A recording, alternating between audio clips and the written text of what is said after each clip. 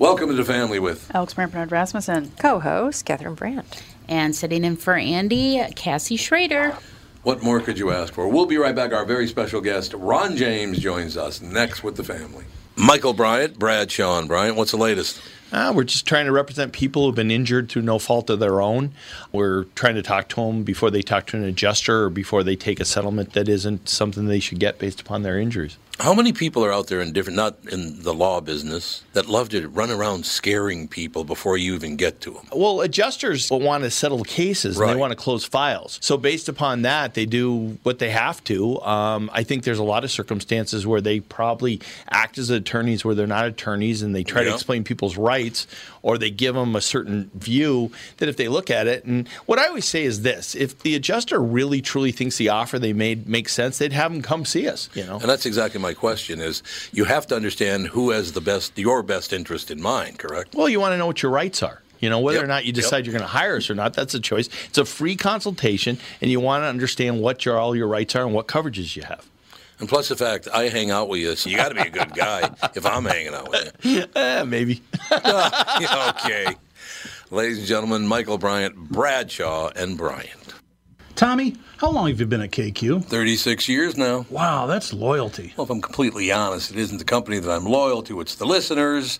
I figured out a long time ago they're the only reason I have a job. Why are you asking? Well, we had another great month at Coon Rapids Nissan and Burnsville Nissan. In fact, Burnsville continues to be the #1 Nissan store in Minnesota. The loyalty part. Get to the loyalty part. Oh, yeah. This month, if you buy or lease a new Rogue or a Pathfinder from us, we'll give you an extra $500 off as long as you own or are leasing a Nissan. That is cool. Do they have to trade it? Nope. It's just a reward for being loyal. By the way, the new Pathfinder's fantastic. It's got a 9-speed transmission, and JLo says it'll practically pull the building. We also cut a deal with our good buddy Charlie Swenson, who's running a Nissan store in Chicago. He gave us some extra Rogues. Because Charlie's such a nice guy? Well, Paul might have threatened him. Sounds like Paul. For details, go to Walser Nissan or Coon Rapids Nissan and claim your loyalty gift. Tommy, give him some Elvis loyalty. Thank you. Thank you very much. I believe in the kingdom come, then all the colors will bleed into one. We're rocking out, man. That's all I know. Man.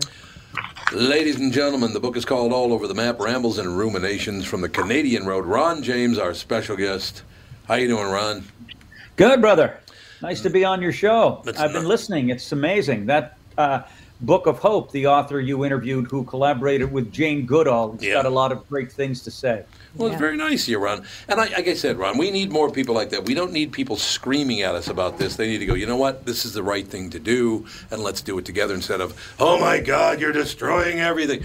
Everybody needs to calm down, and we'll get it done much sooner. Right? Well, the histrionics do tend to polarize, don't they? Yes. They do. I mean, well, that's what happened in America. There's no doubt about it. Oh, look, I mean, from the cheap seats up in the bleachers here in Canada, I mean, the 4 years of the Orange Mutants' reign, Canada legalized marijuana and couldn't have come at a better time because every time I saw him speak, I felt like I could burn through half an ounce. Well, Catherine was just talking about that. My wife is here. Catherine's here. Our daughter Alex is here, and Cassie, a family friend. Hi, everybody.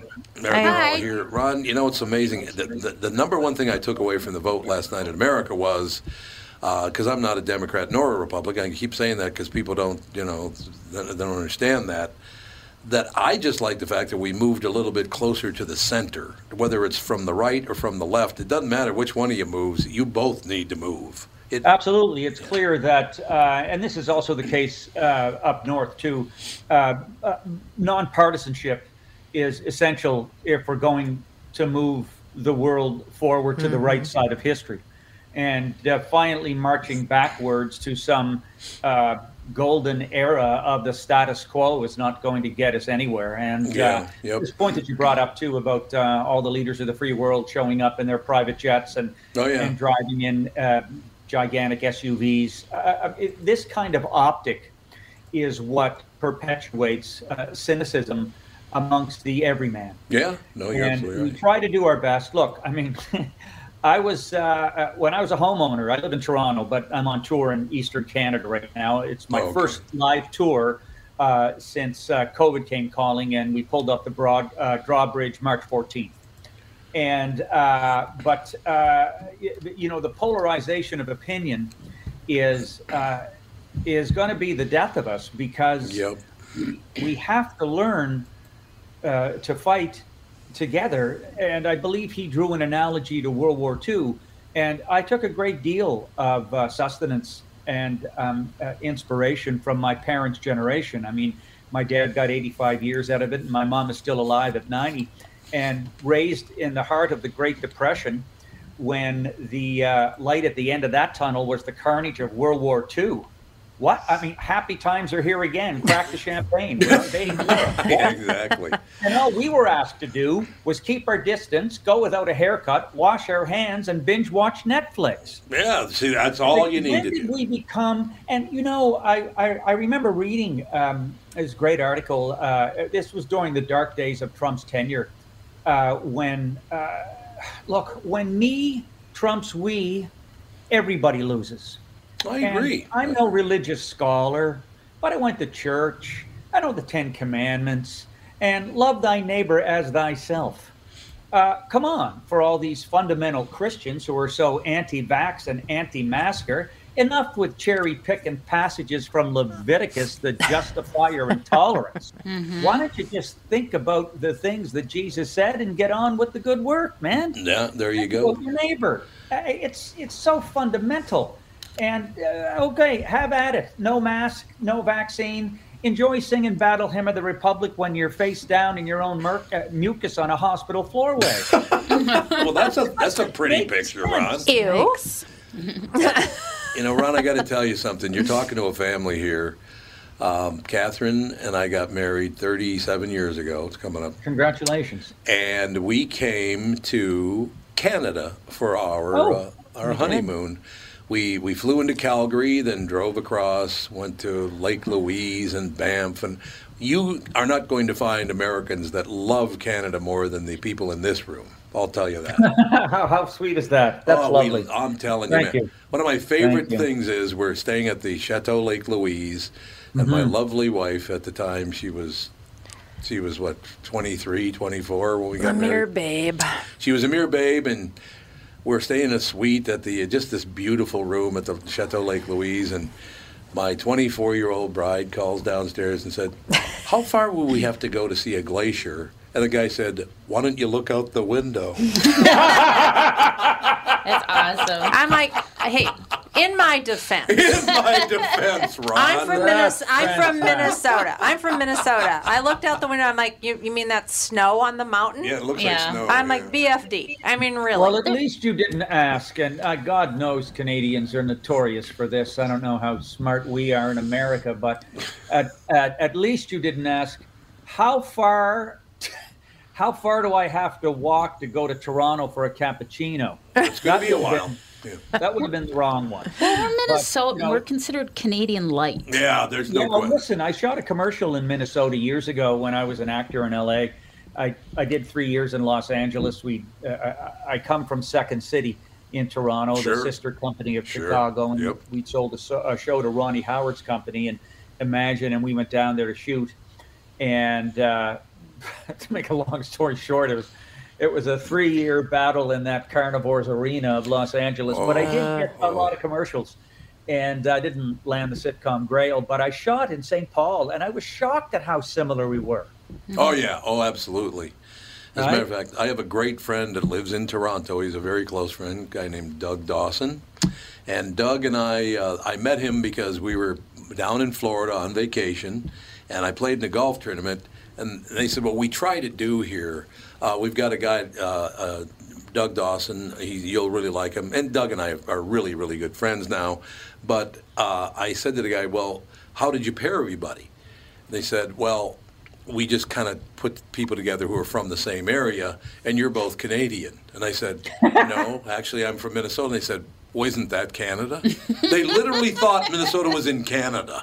One of your own countrymen in Florida said that to you. That's correct. He actually thought Minnesota was part of Canada. Why DeSantis has the power he does.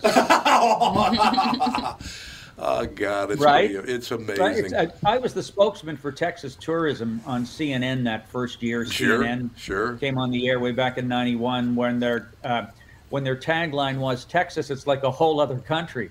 You bet it is. There's no doubt about that. Well, I was there New when York, the governor was a Democrat.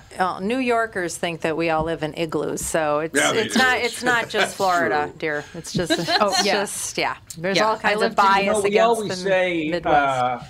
in my country that Fargo was the best Canadian movie never made. That's pretty I know it's North Dakota, but it's just pretty Yeah, close to you. we It's can got drive that there. Midwestern bleak feel to it. Yes, it Well, does. No, I really enjoyed shooting in your city for those 3 days. It was great. And actually, my time spent in America chasing the American dream sired my Canadian one. And even though the adage of the Enlightenment that one individual is responsible for their own happiness, which has been corrupted over the last 50 years by a Gordon Gekko pursuit of greed where more is not enough. right. And I was barely getting by, like so many struggling actors I knew in LA at the time. But I started writing about the ideal of, well, particularly Hollywood, watching movies as a kid, and then getting there later on in life with a wife and a young daughter in tow. That became Up and Down in Shaky Town, one man's journey through the California dream. But I started that at coffee houses on Ventura Boulevard. And I would have your countrymen from all over America say, hey, I like what you were talking about. And I had some passages in it about I'm from a city in Nova Scotia, Canada, called Halifax, which faces Sure. the North Atlantic. Sure. And it was the demarcation point for all the convoys going overseas in World War II, which Tom Hanks has just done a great movie on called Greyhound. They left from Halifax, they left from New York, and they left from Boston. Well, several people who were in that audience, and I make a point with this, they had a connection with their father or their grandfather who happened to be on a minesweeper or heading overseas, and they came back with stories about my home city. This founded actually in 1745 in Nova Scotia, my province, was always referred to as the 14th colony. And the only reason we didn't join the 13 colonies to oust Britain was because the British presence in Halifax was just too strong as a military base. But just much with Chicago Second City, Toronto Second City, and the cross-pollination of comedy with America and our common denominator in terms of pop culture and government issues. And I heard you talking too about leadership and holding them to account. Right.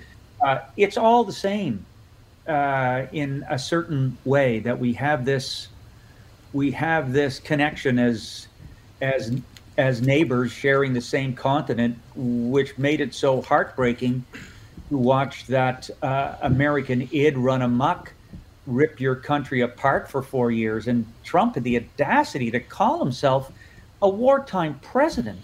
I remember thinking, if he was on watch when the Japanese invaded Pearl Harbor, December 7th, 1941, the Japanese fleet would have been drinking sake on the White House lawn New Year's Eve.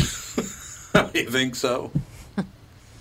It was just... Ron, I got to be honest with you, we're not doing really well with presidents in the United States of America. I'm not a big No. fan of any of them, to tell you the truth. God, it's Downward embarrassing. spiral. Well, they certainly have.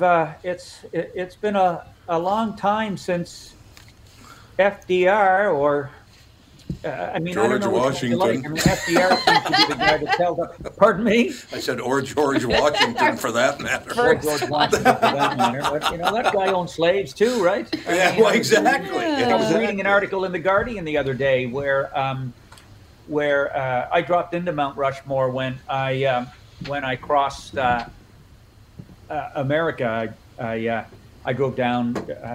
I was working up in Vancouver. I was on tour, and so I said, "Oh, I always wanted to cross the American West and see some of the iconic geography and country and things." And I went to Mount Rushmore, and the four presidents were there.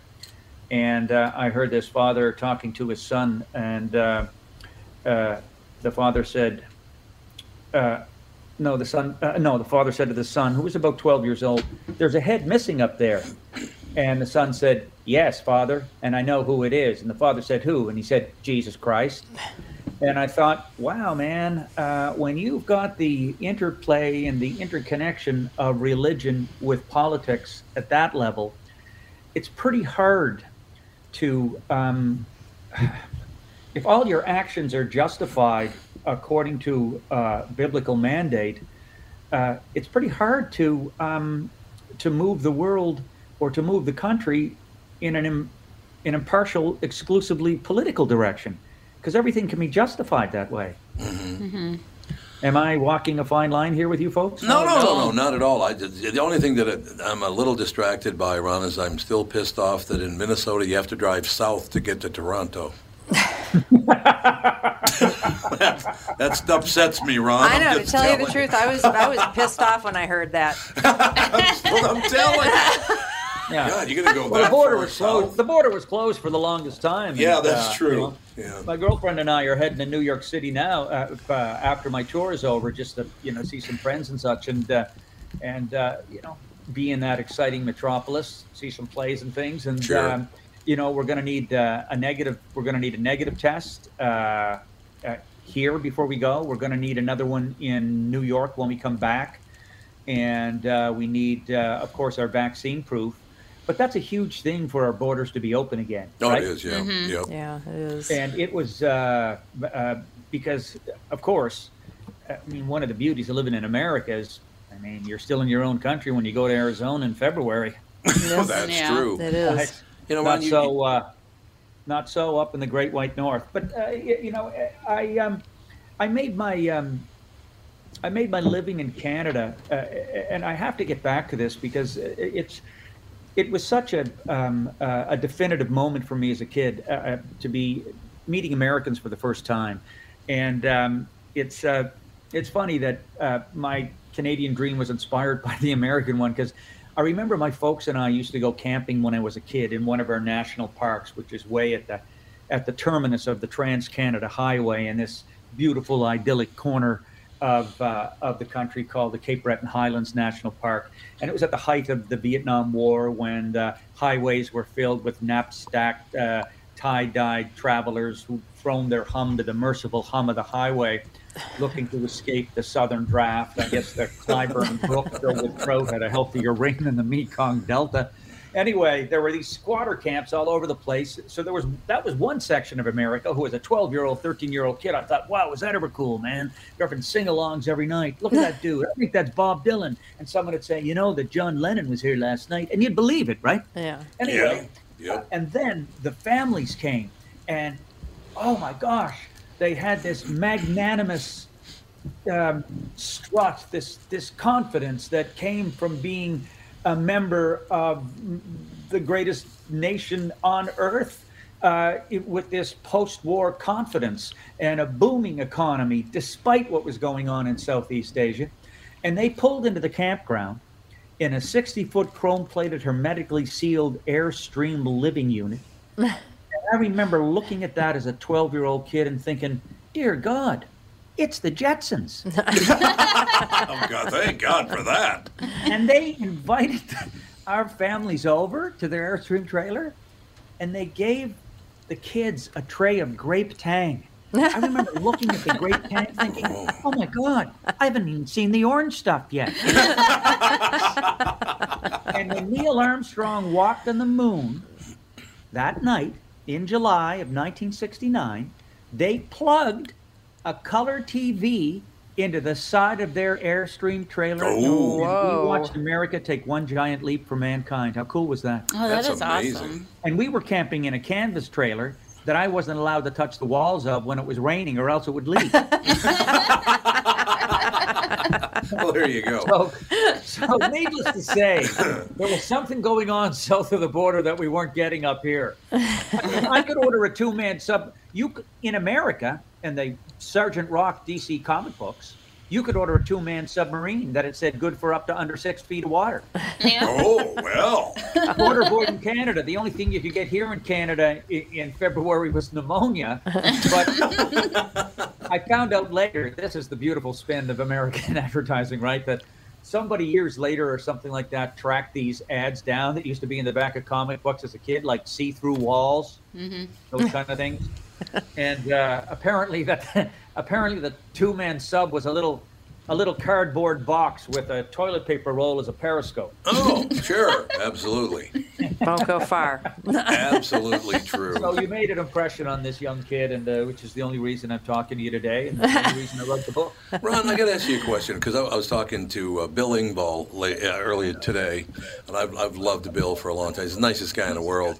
Do you think that Ron James and Bill Engvall, do you think comedians will bring us back to normalcy? Because, boy, you couldn't make fun of anybody. You couldn't joke around. You can't, even Dave Chappelle got attacked.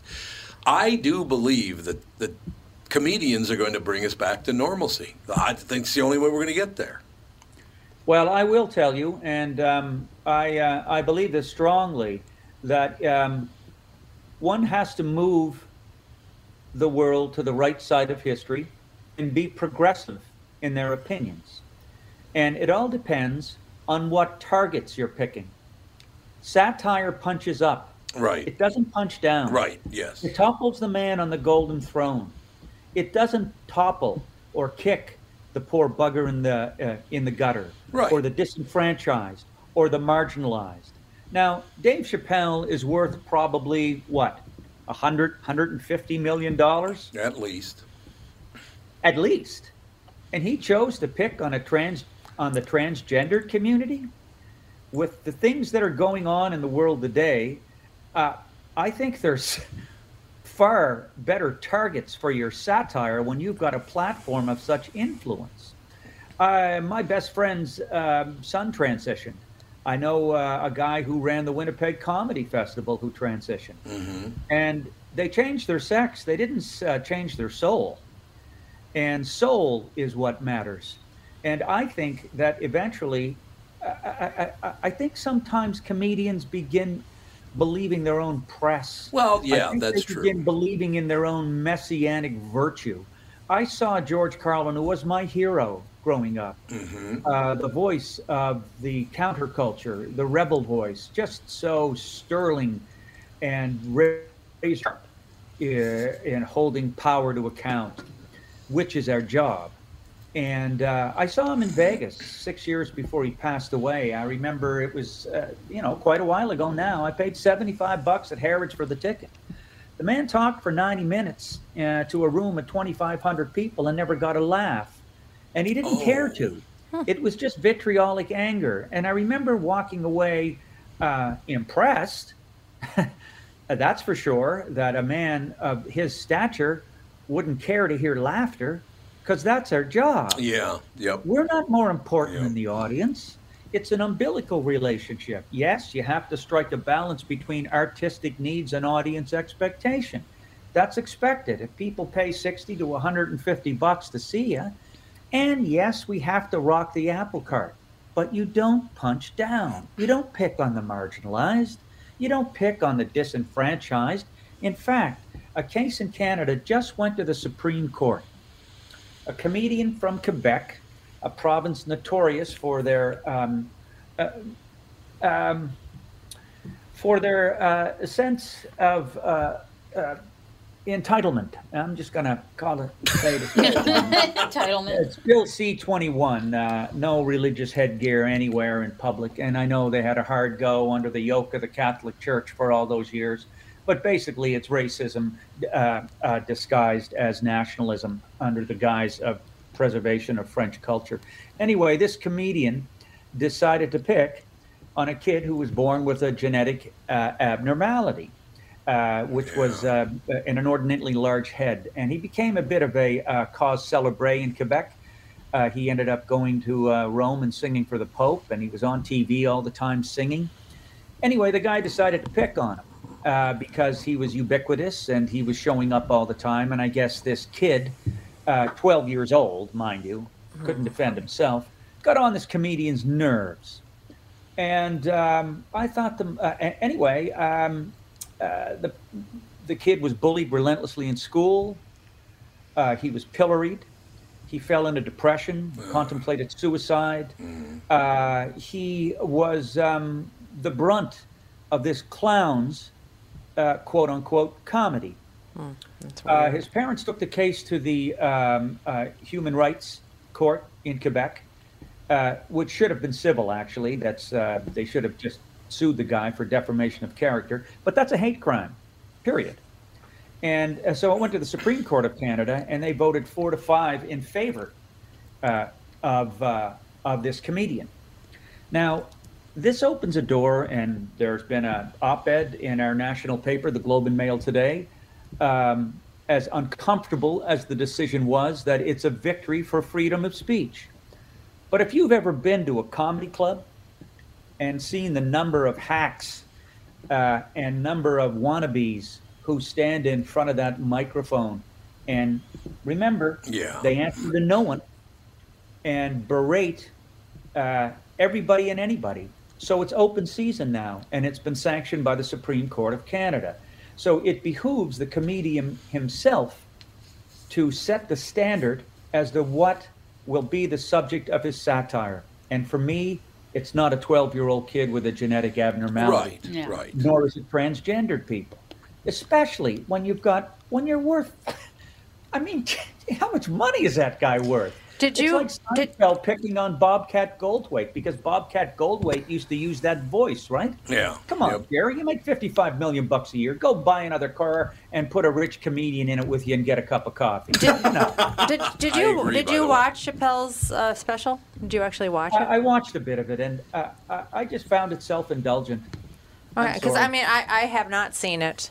And I do know some people that have seen it, and including people that are very progressive, far left. And they said, and I don't know what to think about this, they said if you watched the whole thing, that you would not have been offended by it. It's the sound bites that people took that made it look really, really bad.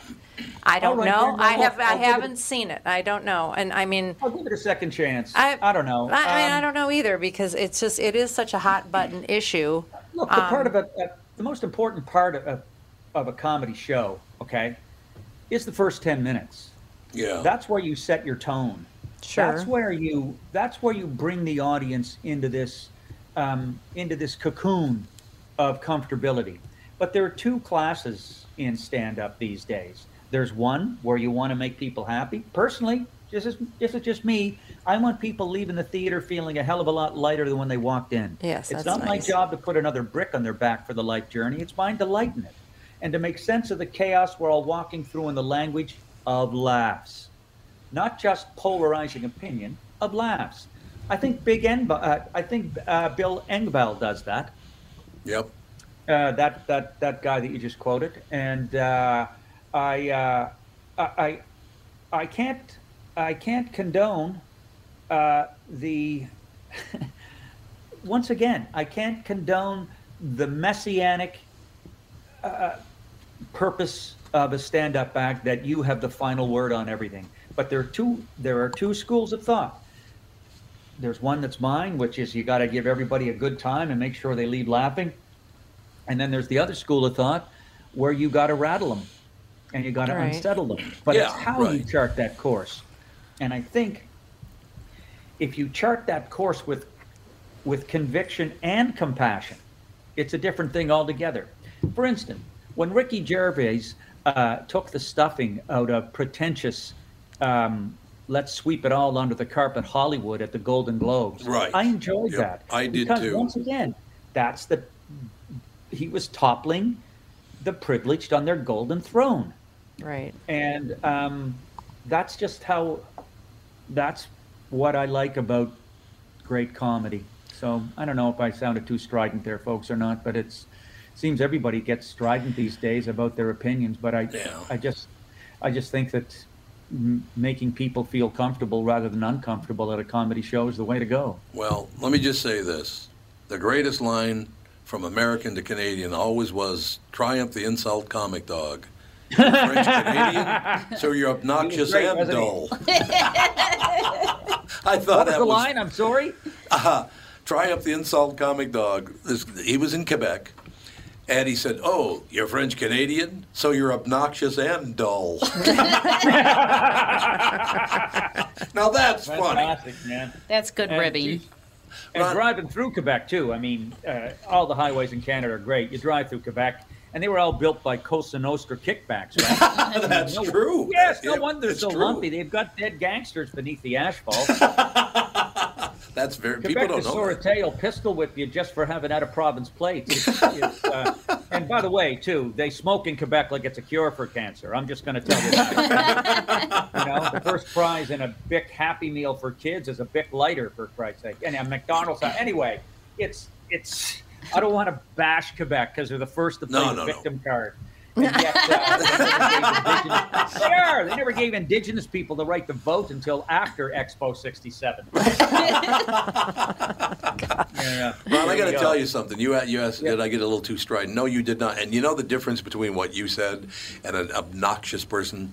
It would have been said with vitriol. It would have been, well, what do you think? It would have been, accusatory and challenging. You're not like that.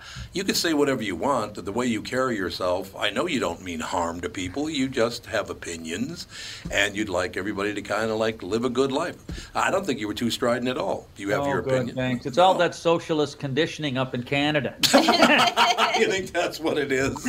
Look, I loved getting paid, right, when I was on the road. I mean, Yeah. I had to pull a living from the far points of frontier, playing around the frozen lip of Lake Superior in the dead of February. Sure. When I started out, oh yeah, logging trucks plowing out of the snow on my side of the road, threatening to bounce me into the afterlife. My end would have been marked by one of those spooky white crosses coyotes happily hop the highway to piss on. Anyway, sorry. Climb the hell up there. But I wanted to get, I was like Chuck Berry, right? He always had to get $2,000 in 20s. Oh, yeah. In a brown paper bag before he played, right? Yep. Right. That is a true story. I always liked to get paid because I had 2 daughters, I had a mortgage to pay, the real stuff. And I wanted to put them through university. Well, they all studied socialism under the tenure of communist professors, and they came out Bolsheviks. Ron, when are you coming to town? You got to come to town, Ron. They're woke, bro. They are woke. You got to come to town and do some shows. I tread very carefully. What did my youngest say to me the other day? The kids can't afford houses now, right? In the major cities. I don't know what it's like in St. Paul, but in Toronto, it's just not happening. Right. And it's outrageous. I mean, you can't even think about getting into a house that doesn't need renovations for $1 million. Jeez. Right. I mean, I got into mine when did I get into mine? How many years ago now? 25 years ago, I guess, for $207,000. This little World War II semi-detached that I renovated. Anyway, I was talking to my youngest the other day, and she said, I said, what about a down payment for your place? Because I knew I was starting on tour again, And she said, well, Dad, I'm a little conflicted. I don't want to be complicit in the capitalist exploitation of the urban poor. There it is. And I thought, wow. I'm going to have difficulty with that. But anyway, I'm just wondering if you like the roast lamb I just made and that bottle of Rioja I cracked. That's okay? You're enjoying that? Good. How's the oyster sitting with you? Oyster sitting okay? Yeah. There you go. Because I came from working class people. My dad was a phone company man, and I worked my whole life. And from the time I was 13, I'm not saying my children are lazy. They're not lazy. I mean, my eldest has her master's in film and television from the University of Glasgow, and she works in a film co-op for documentary filmmakers.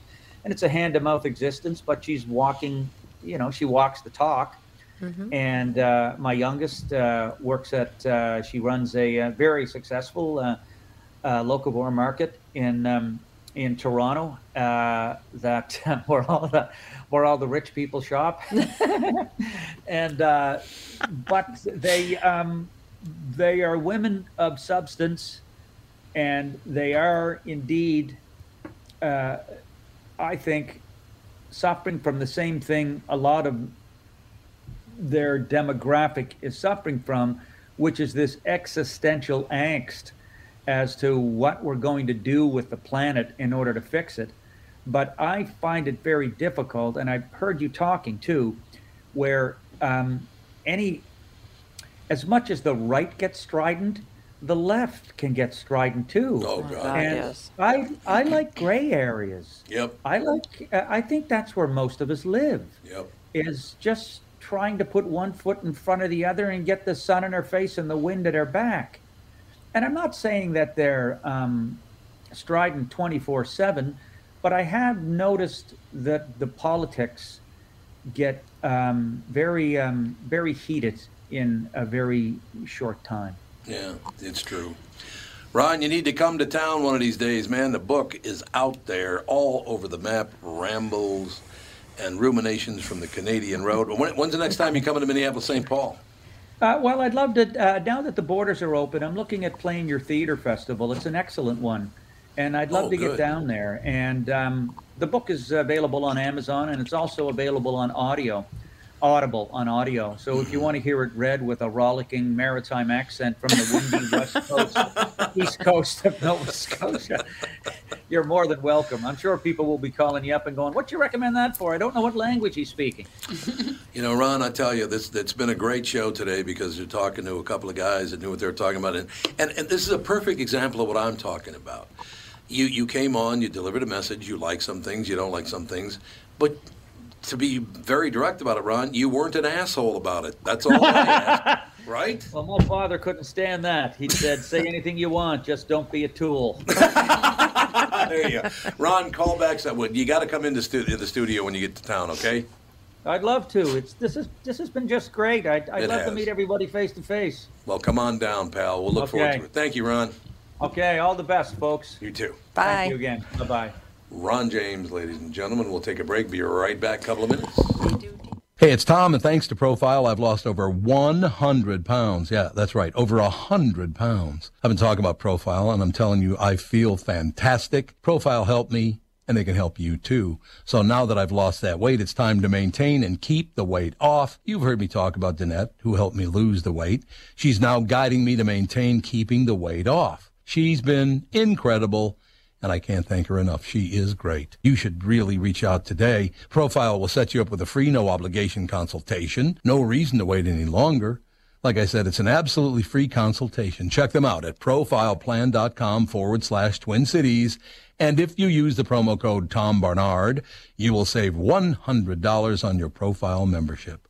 Reach out today. You'll be glad you did. Check out profileplan.com/Twin Cities. That's profileplan.com/Twin Cities. Profileplan.com/Twin Cities.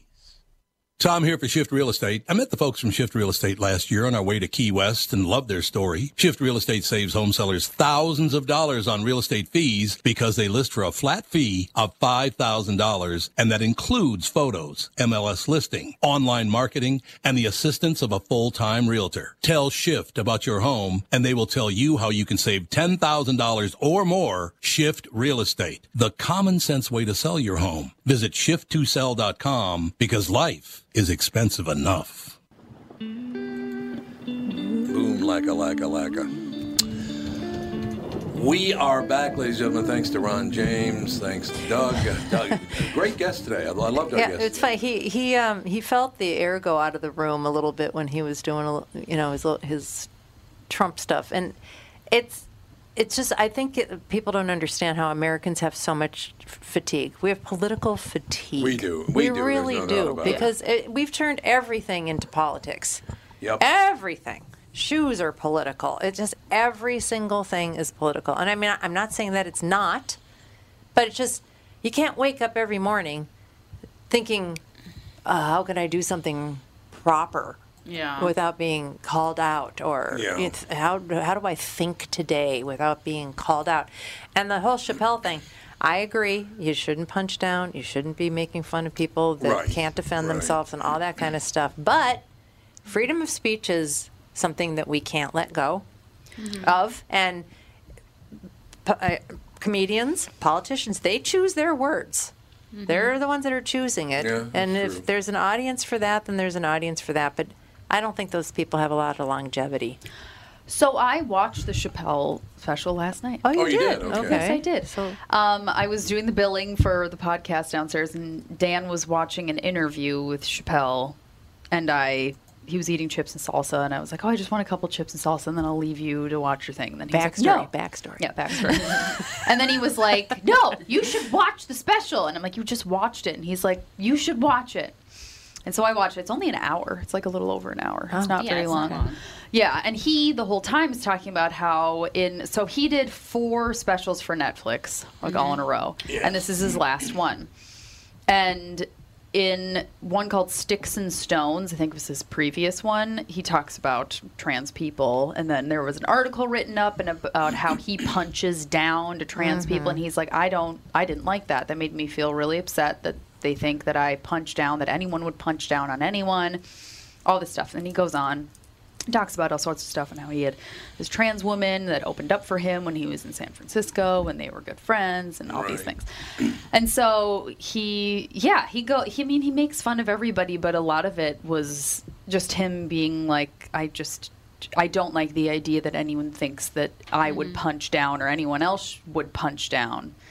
So I think, to me, I've always gotten from Chappelle, like the specials and him talking about transgender people, it's more of coming from a perspective of someone who doesn't understand and can't go through the trans process because that's not how they think, you know? So they're like, how, you know, because like someone who is like just straight or just, you know, whatever, and I identify as a woman, I don't identify as a man or anything like that. I don't understand how someone could want to switch sexes. Not that it's a bad thing, but we just you don't understand that, right? Yeah, I No, don't understand how it right, feels. yeah. So, like, I think that's what Chappelle was trying to, like, get across. Like, coming from my perspective, I'm not understanding this, and it's getting confusing, especially with all this gender fluid stuff, pronouns, all this. I'm just like, I'm afraid to call anybody anything because they're going to get offended and get mad at me, and that's not my intent. well, that's the thing. And It's that's like, not okay either. I know, but that's the world we live in now. I know.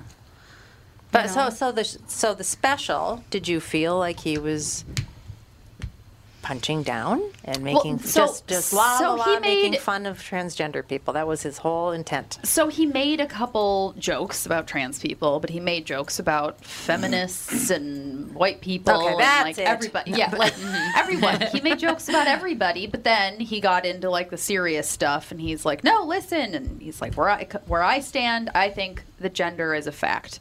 Everyone here was born with a gender."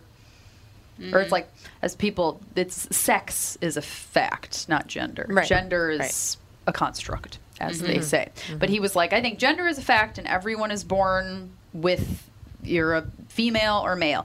And it's the identity thing that you can change, and that's fine, but it doesn't mean that your birth, because he was talking about how in North Carolina, there was a bill that was passed that people need to use the bathroom according to the gender they were assigned at birth. And he was like, I don't think that makes any sense to me. Okay. And he went into this whole story and whatever. And so he didn't I wouldn't, from my perspective, be like, he's anti-trans, and he was friends with this trans woman that opened for him, and she apparently was horrible. But he was like, and we were good friends and all this stuff. And so, yeah, I don't.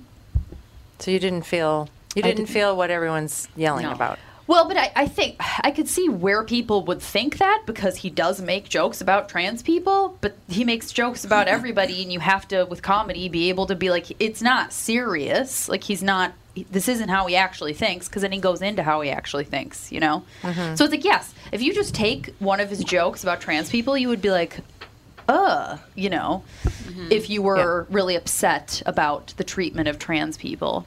But he was talking about how, so there's that rapper DaBaby. He once shot and killed a black person in like a Walmart or something in North Carolina. Like, killed, didn't do anything to his career. Dave Chappelle, he says this in his special. He's like, didn't do anything to his career. But at a concert like a year or so ago, he made a bunch of horrible comments about gay people and how they all have AIDS and stuff. Oh, okay. And then they canceled him. DaBaby got canceled. And so he's like, Dave Chappelle, he's like, I just think it's crazy that you can shoot and kill a black man and it does nothing to your career, but you make gay people upset and you no longer have a career. He's like, that's where it doesn't make any sense to There's me. no balance. Yeah, he's like, how does this line up? Okay, I have a question. Yes. I already brought up the Tesla deal, the fact that we own the first Tesla in the state. But on the other side of that, years ago, many, many, many years ago, we had a woman to man and a man to woman, 2 transgenders in the KQ studios, and interviewed them about what that was all. This was a long time ago. Not one call from any politician, any progressive, any whatever, saying, "Bo, that was very bold," because we did get calls saying, "What the hell are you doing that for?" Yeah. Not one person called and said, "Man, you should be proud of yourself for giving them a voice like that." This was long before anybody gave a rat's ass about it. But again, that's because Cliff became Lauren, who did the first transgender traffic report in the history of America on the KQ Morning Show. Transgender traffic. He did, or she did. She was a woman at the time. You know, that's what I always look back at. They talk about, oh, we need to do something about the fuel thing. Well, we tried to get our house totally non-reliant on gas. You wouldn't let us. I drove a Tesla. Everybody thought it was a pain in the ass. We had transgender people on the show. Nobody gave a shit. So where did all you geniuses come from in the last 15 years? Well, and I feel like it's Social media. Yeah, Well, that's and it's exactly what's the popular answer, isn't it? today. Yeah. I mean, people are herd animals and bandwagon jumping Yeah. people. Well, it is. That's what Well, people and are. there's no room for nuance with any of Right. this. No. Like I took a biology of women class in college. That was like my one science class that I had to take with my degrees.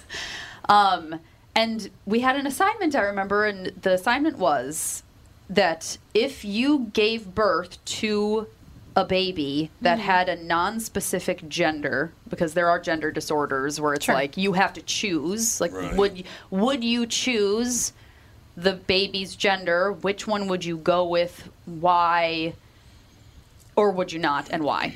And you had to write like 200 words about it or whatever. And I didn't write 200 words. I wrote, I cannot tell you what I would do because I don't think you can make this decision unless you are in it. Right. I was like, I can't write 200 words on this because I have no idea what I would do. And I could Exactly. tell you all day long what I think there I you would go. do, but I don't know. And I got an F. Because They gave you an F? Because I didn't write 200. Well, see, that's exactly Because what I I'm didn't talking write about. 200 words, and it was about you Yep. have to write 200 words on your decision, and I'm like, I can't make this decision. I'm not. You can't say what you would do unless. I mean, parenting teaches you major league that you have all these like, oh, I'd never do that, or yeah. oh, I can't Good believe luck that with they would do that, and then you're doing it because you're just like, this is what you got to do to survive. Reality sometimes. hits you right in the face when Yeah. you got kids. Yeah, so it's like I could never, does. especially with that big of a decision. I'm like, I'm a 19 years old in this college class. Yes, I would choose my baby's gender because of X, Y, Z, and you told me to, so I have to. I'm just like, this is ridiculous. There's just no room for conversation or No. intellectual conversation anymore. I could easily just go on Facebook right now and put a very innocent question about a transgender, like, just something basic, like I want to know. I want to be informed. Like, Right. why do you guys feel that this needs to be like this?